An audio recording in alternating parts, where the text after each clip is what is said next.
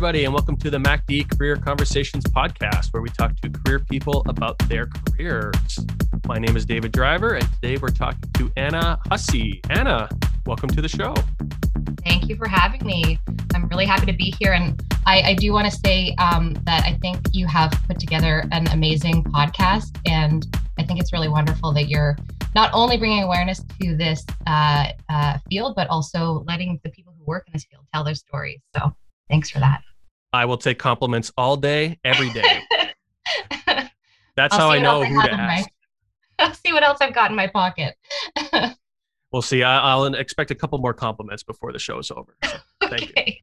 So to get us started, just let us know from the very top here where you're currently working and what your role is there. So I currently work at the University of Winnipeg, and I am the coordinator of academic and career services. And how long have you been there for?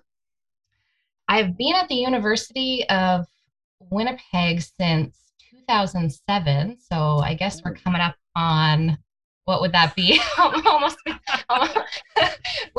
As of this recording, I think it's 15 years. Yeah. Yeah. So coming up on 15 years. I definitely wouldn't say math is one of my strong suits. So thanks for figuring that number out. But I've been in this role since 2017. Okay. I guess, wow. So I guess your journey basically starts at the U of W. But we'll get to that when we get to that. Let's start at the beginning, however. So Anna, let's start from day one. Where were you born? I was born just a ways down the highway in Brandon, Manitoba. Oh, okay. So outside of Winnipeg. There we go. Outside of Winnipeg, but not too far, but definitely not, quite the same as growing up in Winnipeg. So. In terms of this podcast, that's international for us. So. Okay. There you go. So you grew up, did you grow up in Brandon, Manitoba, or were you just born there? I was born there and lived there until the end of grade 4, and then did move to Ontario for 4 years, and then returned back to Brandon for high school. Oh, okay. So whose decision was that? That wasn't your decision? No, my stepfather was in the military, and so he was posted to Borden, Ontario, and so we went along for the ride. Yep. And how was that transition? Was that interesting for you? Because I guess that would have been during your early teenage years. Yeah, the transition to Ontario wasn't bad at all. I think, it is a little bit easier to make those changes when you're younger. And living on a base, it's a smaller community, and you live really close to a lot of the people that you go to school with. So I certainly feel like I made friends pretty quickly there and had, a really good experience and really enjoyed school there. And, I think it felt really big, but looking back, I'd love to return there and see actually, kind of how small it is. But I would say that the return back to Brandon at the point when I was entering into high school was a little bit more challenging, for sure. And, the friends who I had when I had previously lived in Brandon went to a different high school. And so, there were maybe some familiar faces from, elementary school there, but definitely a lot of new faces there. And so kind of starting from scratch, not only at a new school and in high school, but also, meeting new people. So, yeah. And I guess, if that happened in this day and age, there'd be a little bit more interactive in terms of, emails, messaging, keeping in touch with people, social media. I guess when you went to Borden, it was just a whole new life. And then you came back to Brandon, it was another whole new life, I guess, right? Yeah, when I came back to Brandon, I actually remember, sending letters back to Borden to my friends that I had there, which just seems like unheard of now. Yes, yeah. A physical pen to a physical piece of paper. Yeah. Yes. So going through high school, at that point in your life, did you have any idea what you wanted to be when you grew up? Did you have any interest to go in the military at all after all this moving and changing your life? No interest in the military. Definitely, great respect for that profession, but no interest on my end. I was maybe a little less practical and a little bit more of a dreamer, I would say, than might have lent itself to that profession, at least in the mind of a teenager. But I gravitated towards theater at a pretty young age. So in elementary school, I was, very interested in theater, and I was really into, the speech competitions that you often Oh, participate in elementary school. And so that certainly continued on in my high school life. And so I was really involved in theater, and in particular, the high school that I went to, Neelan, had a really great musical theater program. And so I spent a lot of time in choir, theater, taking dance lessons, and oh yeah, wow. so artsy Yeah, kinds of the things, I arts. guess. Except for drawing and painting, that I was never good at that. So that was obviously something that you loved to do. Did you ever think that could be something to pursue after high school? Yeah, I think I did feel that way, again, from a pretty young age. I felt pretty strongly that I wanted to do something, in that kind of area. And so, I obviously had dreams of, being on Broadway, like Sure, a yeah. lot of young people who have similar interests probably do. Um, but, there were times in high school too where I also thought about other things. Like I really loved my high school biology teacher, and I thought a little bit about maybe becoming a doctor. Now that I'm a mom, I realized that, like, even my kids, like, small little nicks and bruises freak me out. So I know that wouldn't have worked out well for me. But also thought about law school a little bit too. But Oh, yeah, okay. yeah, I think those are kind of the areas that maybe I mostly thought about. And then journalism too was kind of tied to that, I think, a little bit as well. So a dancing, singing, lawyer, doctor, journalist is what you've narrowed it Yeah. down to. Okay. Yeah, if you asked my high school self, I'm sure I would have told you, oh yeah, I could do all that for I could be sure. No anything, problem. exactly. Yeah. Why Exactly. not? So you graduate high school. What is the first step? Because I know I've had some conversations, not only just with people that I know who've moved to Winnipeg, and people on this podcast who have moved to Winnipeg from other cities. But I don't know, your next step was to stay in Brandon? Was it to go to school? Was it to move to Winnipeg? What was your thinking there after high school? Yeah, I wasn't exactly sure where I wanted to go right after high school. So I did end up spending a year studying at Brandon University, and I just took, some random first year courses. Theater was a part of those courses, but you couldn't major in theater at Brandon University, and so I had a pretty strong sense that I wasn't going to stay there. And I will say that, I worked really hard in high school, and I was very involved as well in a lot of different things. And so I think I was just kind of tired in my first year of university, and I definitely didn't kind of make the most of that first year. I remember sleeping in the back corner of a philosophy class, which, like anyone who knew me in high school would just be like shocked that, I would could possibly fall asleep in a class. But yeah, my heart kind of wasn't in it. And Yeah. so I took some time after that and kind of thought, about what I wanted to do and where I wanted to go. And I ended up getting accepted after that to a theater program at the University of Victoria at the same time Oh, as I was accepted to the journalism program at Ryerson University. Looking back, probably it was like a little bit more prestigious to have been accepted to the journalism program at Ryerson, but I, I just couldn't shake my love of theater at the time. And so I ended up going to the University of Victoria wow. for a year of university after Brandon. So obviously my university journey did not end there, but that's where I went next. Hmm. So I guess initially, what was your thinking going into your year at Brandon University? Like, what was it? Just I like school, I want to go to school. Was it, my friends are doing it, I want to go. What was sort of the Yeah, pull to do that first year there? yeah, I think it was a little bit of that. Like my friends were there, they were going. I there was some scholarship money that I was able to access to attend Brandon University. And I think it was just that idea of kind of, initiating that university experience and taking some courses to just kind of see what it was like. And I'm sure that, the theater courses that they offered there were probably a big drive for me to, Sure, you yeah. know, to be able to, stick around home for a year, but still, take some theater classes as well. Yeah. But then you took some time, and now you're moving to BC. Wow, what was that like? Victoria is an amazing place. And again, I think I remember it being so much bigger than it actually is. But I probably also didn't make the most of it because I was a student there. But it was a great place to live as a student. I made some amazing friends there.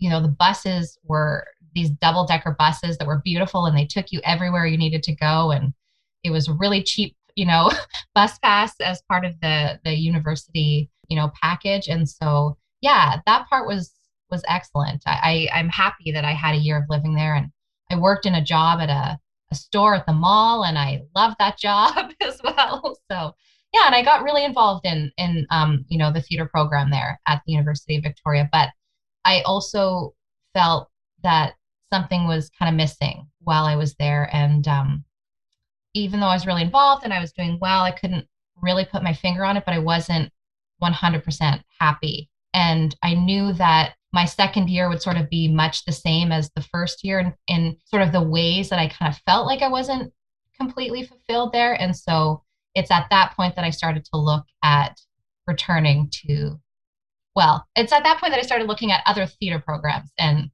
it's from there that I was led to the University of Winnipeg. So, Okay. What was missing? Could you pinpoint it at that time? Was it like the style of learning? Did you feel like you were progressing in this area? Did you feel like it should be moving quicker, should be moving slower?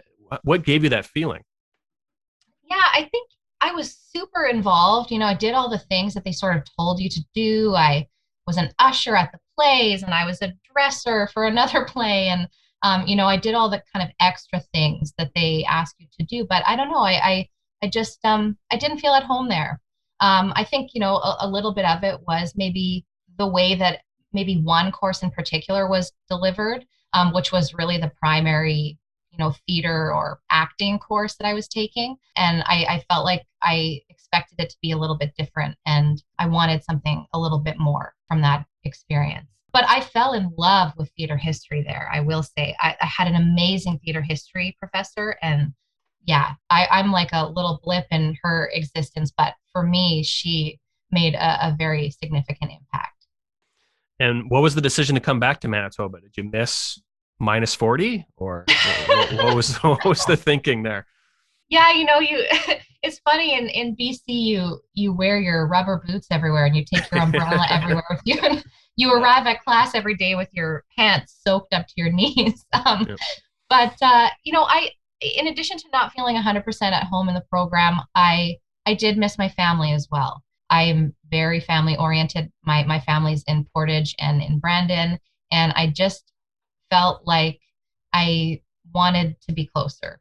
And Hmm. so I had a friend who was in the theater program at the University of Winnipeg, and so I messaged her probably on MSN. I don't know. That's probably what we were using back in That those sounds days. right. Yeah, that sounds right. Yeah, and just started asking her questions about it, and it sounded really good. And at maybe one other thing about the University of Victoria was that to be in a show, you had to audition and land a role. It wasn't necessarily tied to being in a theater class, whereas at the University of Winnipeg, every class would do a show or some type of performance. And I really loved that my opportunities to perform wouldn't be limited Yeah. as much at the University of Winnipeg. And so that was definitely part of the decision to come back home, and a huge bonus that I would get to be close to my family as well. Yeah. So Awesome. So you end up at the University of Winnipeg. So your third university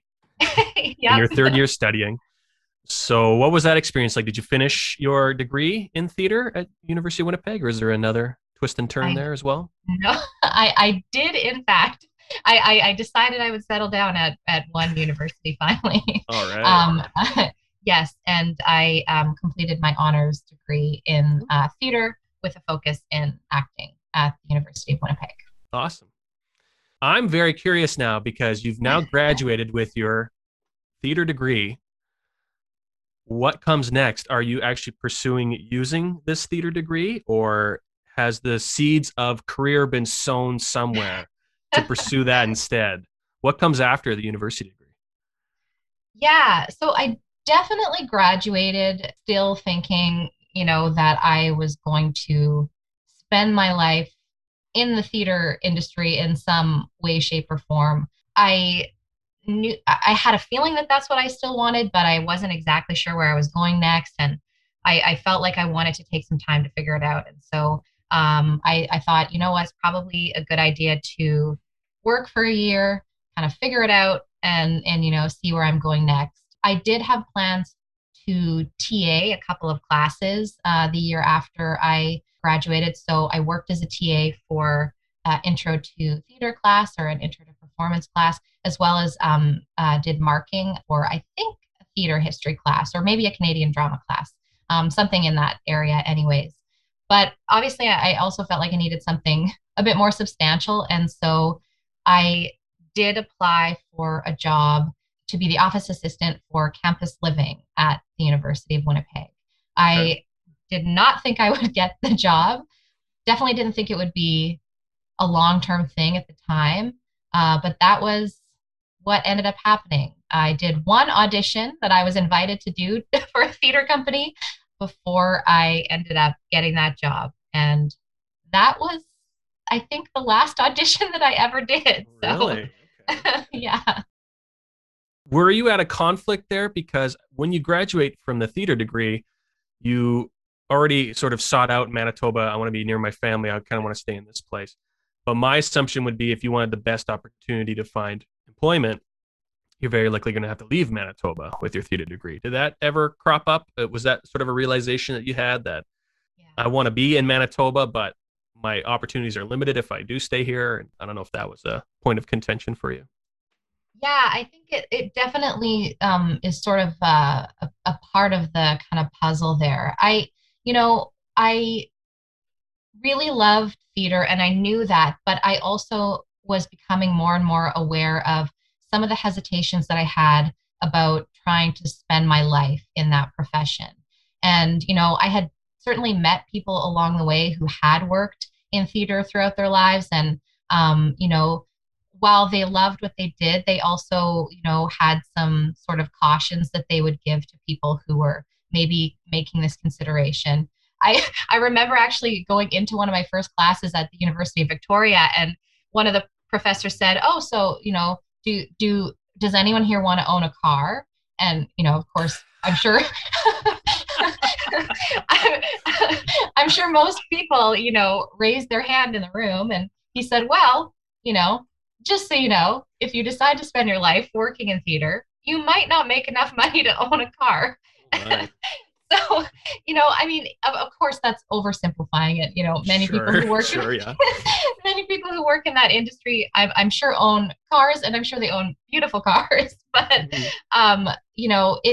he essentially was asking us if we loved it enough that we would be okay Hmm. not making a huge sum of money.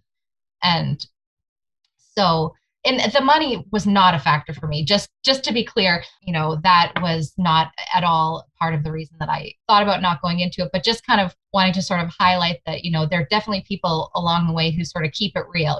They Hmm. they make sure that that it's not always easy. And so for me, a couple of things that were sort of kind of hesitations for me. One was the schedule. I wasn't so sure that I wanted to um, have my main hours of work be in the evenings and on the weekends. I was having a hard time sort of coming to terms with how that would work when I inevitably became a parent, which I knew was part of my plan. And also thinking about spending my life auditioning just absolutely terrified me.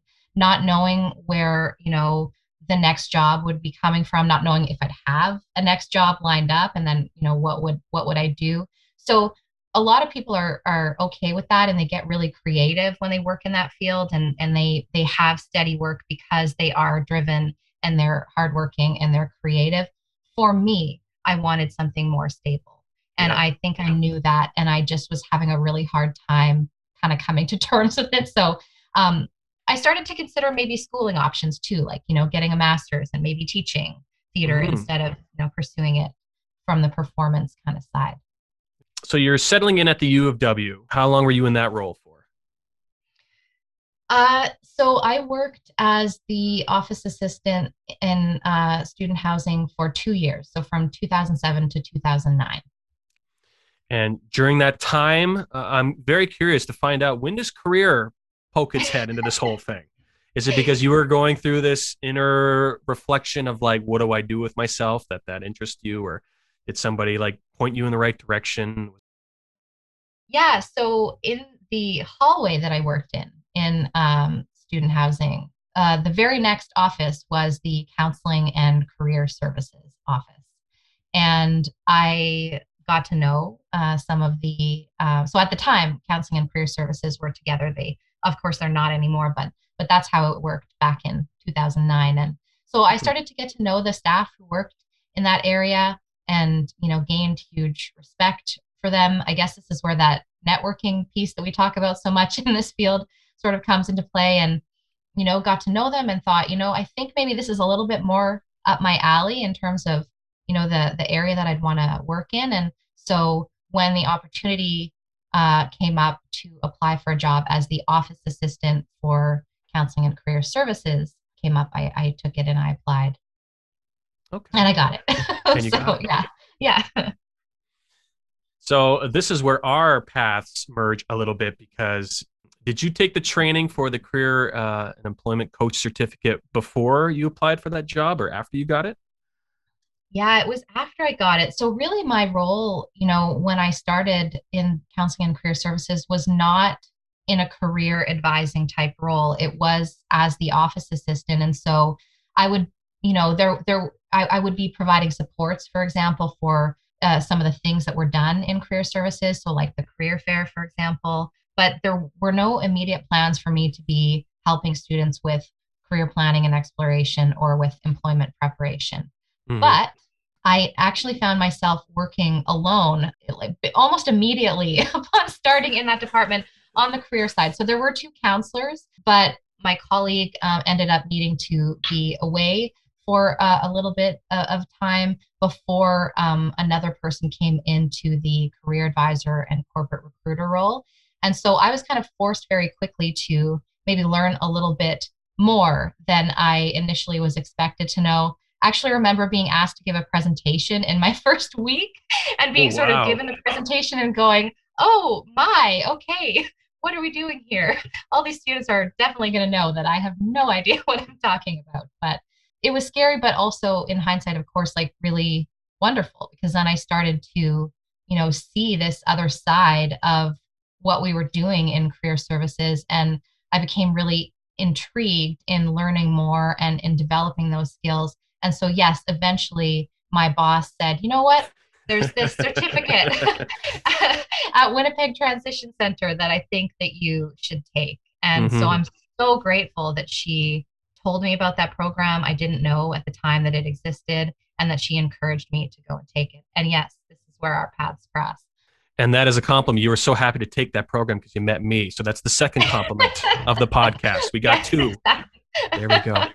Yeah, I remember that so vividly because that one course, I met so many people that I still know of and are still in my circles and stuff. So it's just very incredible how that one little course, it was only 4 days over a few months, if I remember correctly. It's long ago for me too.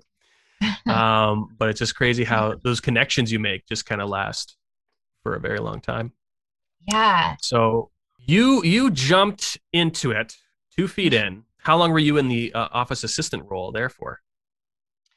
Yeah, so it gets a little blurry, I would say, like in terms of when I sort of officially transitioned, because I definitely started, sort of working my way into assisting students. So at first it was, looking at resumes and cover letters, and then eventually I expanded and, I was talking to them about interviews and, you know how it all goes. And so Hmm. I think that I probably officially became a career advisor and corporate recruiter maybe in 2012, but I was certainly functioning in that role much sooner than I had the title.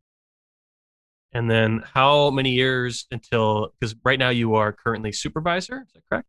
Yeah, so career services was eventually we went out on our own and split from counseling. And it has always been a fairly small department at the University of Winnipeg. And so a lot of my time working in that department, I had, maybe one other colleague. And, Hmm. my current boss, Inga, who's amazing, was my boss for a short period of time in career services. And then she transitioned to academic advising. So for a little while, I had her as a colleague. And then there were periods of time where I had one staff member that I was supervising in that department. But then there were other times where I was maybe alone, or maybe it was just me and a student assistant working on job postings. So I certainly started to supervise a little bit in my role in career services, but it was fairly limited to, maybe a small team of student assistants here and there, Hmm. or one kind of staff member. So certainly the role as a supervisor and as a manager in the way that I'm doing it right now didn't start until 2017. And that came after I transitioned from career services to academic advising for a few years in Hmm. 2014. Because right now the department is combined academic and career. Is that right? That's right. Yeah. And when did that change happen? I think that was recent, if I recall. Pretty recent. Yeah. So I ended up moving, while I was in career services, I also did the facilitation skills certificate from Winnipeg Transition Center. And Another good course. yeah, it was very good. Yeah, it's a wonderful place, Winnipeg Transition Center. I think Absolutely. people have had so many meaningful experiences there, and I'm so grateful for the experiences that I had. And I then became certified in the strong interest inventory at the very end of my time in career services. But I found that I was really longing to work as part of a larger team. And in addition to that, I wanted to sort of expand what I was doing. And so in 2014, I moved into a role as an academic advisor. And Oh, at that wow. time, career services and academic advising were not together, they were separate. So, yes, there's more to this story. Yeah. So I guess my question from that would be, it seems like the U of W has tried a different ways of organizing career services. Is there a specific reason why academic and career advising is now combined into one? Is it more students would overlap their needs a lot, and then, maybe one person could deal with those overlapping needs? Or is this a strategy to maybe get students to see these people more often? As if there's like a conscious strategy there, or is that just the best way to organize yourselves? I don't know if you want to comment on that. Yeah. So there's definitely a lot of ways that you could do it, and a lot of ways that institutions have organized their career services. Sometimes it's paired with co-op, sometimes it's paired with academic advising, like we do at U of W. And there are other combinations that are done. So definitely, it's not the only sort of setup that can work, but we were certainly seeing that there was overlap between Mm-hmm. academic advising and career advising. And so it did seem like a natural fit in that way, because oftentimes students who had questions about their academic journey were also wondering about career development and where they were going. So it absolutely made sense from that point of view. And yes, it brought more awareness to the career services side. I think sometimes it's a struggle to have that Yeah. visibility and to make sure that students know that we're there. And it also meant that we had more individuals on our team who were able to do that career advising piece. And so, yeah, all of those things. And that came about in 2017. Yeah, and I assume that, I don't know if you would agree or not, but my assumption with probably your biggest challenge with your student body is that they're not sure what to do with their education. And probably another big part of it is that they may not even know that you exist. Because I don't Mm. know, in your time in your career going to university, if you ever sought out career services. I know personally myself, I never sought out career services for anything. And I think that story is true of some other people I've talked to as well. But you had never engaged at all in your career services at any of your three universities that you attended? Never, Yeah. never. And it's so embarrassing to think back on that. I never did. And you know what? The academic advising that I had was done in the theater department. So I really stuck to the theater department and, Hmm. didn't really explore too much beyond that. So I wish I had. I really do. There's some really great work I think I could have done at that point in my life to really get to know myself and better understand what might be a good fit for me. Yeah. And I think that's the biggest conundrum that we're kind of facing as a profession when it comes to university students, because I think I've heard the story so many times where people go to university and they're not exactly sure what to do with it. And they're not exactly sure even why they're going. And Yeah. for you, I don't know if that is something that you see as an issue. I mean, it can be a good thing, it can be a bad thing. Yeah, it definitely is a challenge that we see, and it's certainly something that we find students are quite scared by. Hmm. Students might choose a path that's very straightforward or seemingly straightforward, like they decide to go into education, and so they're going to become a teacher, or they go into medicine, they're probably going to become a doctor. Some of those pathways are very straightforward, and students really come into university knowing where they're starting and where they're going. But there are so many programs that you can choose, and so many majors that you can select from that really don't have a direct correlation with a specific career. And so we absolutely see students who are uncertain or who are confused. We definitely talk to students who want to choose something that is going to feed into something, that's a bit more of a guarantee. I think one of the struggles, at a university as well, is that sometimes there is a little bit of a divide between the academic side and the more practical side, which is, what are the outcomes for these students going to be? And Hmm. I think we're seeing a little bit more of a shift towards universities really becoming aware that students, are not just coming to university to get a degree, but oftentimes they're coming because they want a specific career or because they want to have more options available to them once they do graduate. So I think we need to continue to try to build awareness of career services. I would love for every single student to come to career services when they start and when Yeah. they are looking at ending their degree. Hmm. So we will keep working towards that. Yeah. You've been in the same space for a while now. We won't do the math again. But have you either seen university students, like their attitudes or their strengths or weaknesses, change throughout the years? Or has your strategy as a department changed throughout the years to kind of meet the needs that have evolved? I don't know if you had any insight in terms of, we used to do some stuff 10 years ago, or, we used to see students 10 years ago that had more of these issues, but now it's more of these issues or more of these things that we need to help them with. How is the growth? Has there been any growth, I guess? And is there anything that you've done to meet those needs? I think that, I mean, and some of this is related to the pandemic, but I definitely think that Hmm. we've had to start to think of new ways to engage with our students because, back when I first started, you could set up an information session and have 20 students attend. Whereas now you might set up an information session and two students are going to attend. So I do think that students are engaging and connecting with university in different ways. And that's definitely been a little bit of a challenge and a little bit of a puzzle for us to sort of try to figure out. And so that is where we've started doing more things like, trying to engage with students on Instagram, um, you know, um, Hmm. and we know they're all using social media. And so we're also, posting a lot on our social media as well. And so that's been really important. And I'm sure, that's nothing new that what I'm telling you is definitely the way that a lot of institutions have had to go. We are quite involved in my department with student appeals, and so we definitely do hear about the really challenging situations that students are facing.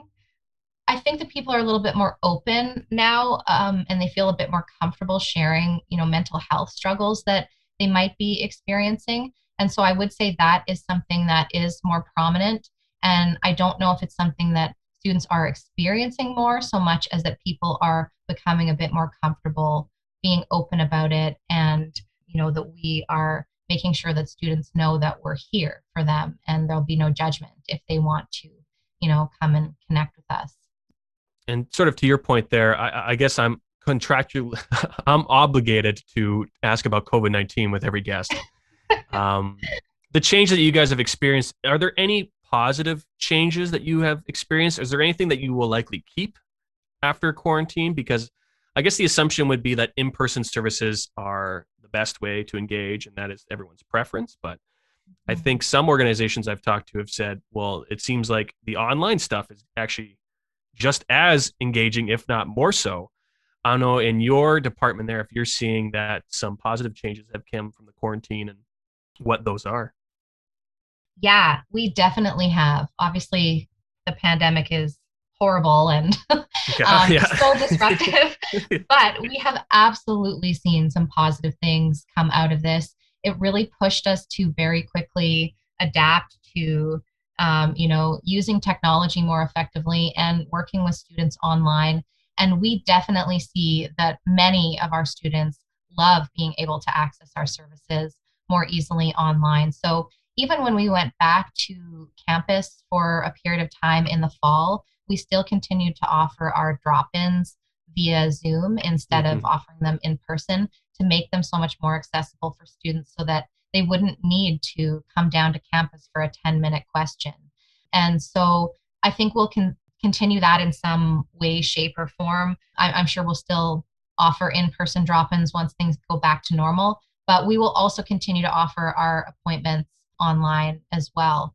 So any student can choose to come in person or online. And it's not just in our department. I know that counseling at the University of Winnipeg has also felt that some students have really benefited from online appointments. And you would think that that's a field where they really would want to be meeting in person, but in some ways it makes it easier for students to share some of the more challenging things that they might be sharing in some of those appointments, Mm. and they don't feel as vulnerable, and so they're able to be a little bit more open. And so yeah, we've absolutely seen some really great things. I think it's a very exciting time for our profession because I think at the end of the day, this is just more ways to engage with people. Yeah. And we're not stuck in one because I think before, yeah, we were stuck doing in person. And obviously in Hmm. quarantine, we're stuck doing virtual. Yeah. And now, whenever the pandemic should choose to end, we have the option to do both. So I think that's a really exciting opportunity. And I guess the last question I had for you, Anna, was how often do you lean on your own experiences and your own story there to help students? Because I'm guessing that you see a lot of students that might be at a fork in the road themselves. They could go one way, they could go another way. And you were obviously in that same situation. I don't know if you ever think about what if I chose Ryerson journalism. Do you ever think Yeah. about your path if you chose that instead? My assumption might be that you would have wound up back in Winnipeg anyway, given your feelings. I don't know if you ever lean on that experience first of all, and then second of all, yeah, do you ever yourself think about, well, what if I took another path? Where would I be? Yeah, I definitely think about that. And, in some ways, it's hilarious to me to talk about my journey to into this profession because, I, in many ways, didn't plan for it and got very lucky. And of course, there was love and passion there, or I wouldn't have stayed in this field. But, I definitely didn't think this is where I would end up. I do wonder sometimes what would have happened if I'd gone, to school for journalism. I think I'm pleased that that's not where I'm at right now because I can't really imagine like chasing, the next story. Or my Yeah, plan was to go yeah. into broadcast journalism, and I am actually very introverted, with something that I've realized as I've gotten older. Sitting and chatting is okay, but I also really love, not being in the spotlight, and so I don't think that would have ultimately brought me as much happiness as maybe I would have felt originally. But yeah, and with students, I will often tell students about my journey into this area because people are often surprised to hear that I studied theater, and it's they're like, well, how on earth did you end up where you're at? And so I think I like to use that as a really solid example of how your education can give you a foundation and can provide you with these really great skills that are transferable into many other areas. And so, just because I studied theater doesn't mean that that's the only option for me. And so I've definitely used myself as an example in certain ways for students to kind of highlight that, their opportunities are not limited to the subject that they are studying. And just finally, Anna, if someone wanted to get into this profession, if somebody wanted to follow in your footsteps, what advice would you give to somebody who wants to have a career in career?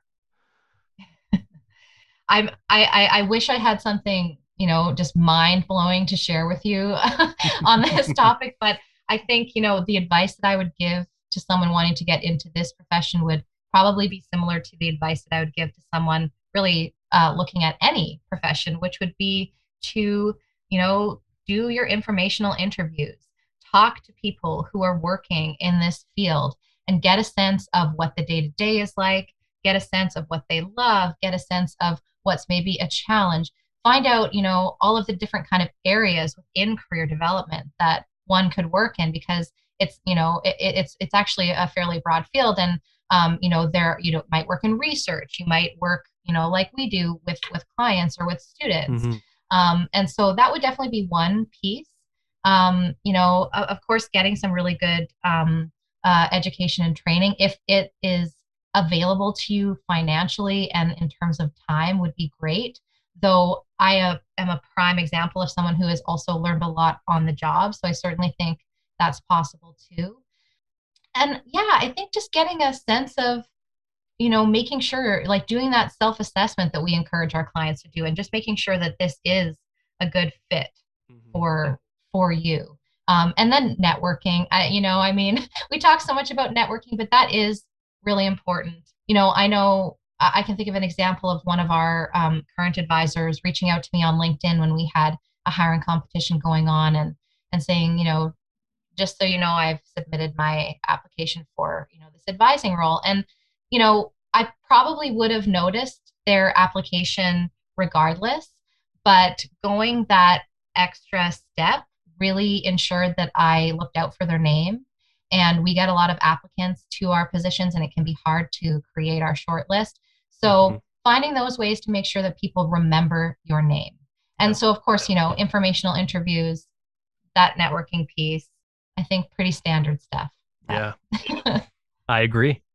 Yeah. All right, Anna. So thank you so much for joining me today on the show. But before we go, there is the dreaded impossible trivia question that we need to go through. Because we in career, we don't have all the answers, but we are always working towards them. So, Anna, are you ready for your impossible trivia question? I don't think I'll ever be ready, but I think, now's the time. So, all right. So you are a theater history buff. Are you at all a war history buff as well? I am not. My husband is a trivia buff. He's going to be hugely disappointed in me, I think. But he's going to be shouting the answer.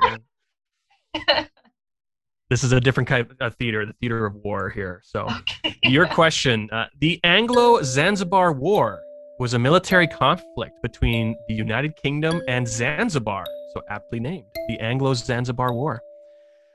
This war is significant, Anna, because it's the shortest war in human history ever recorded.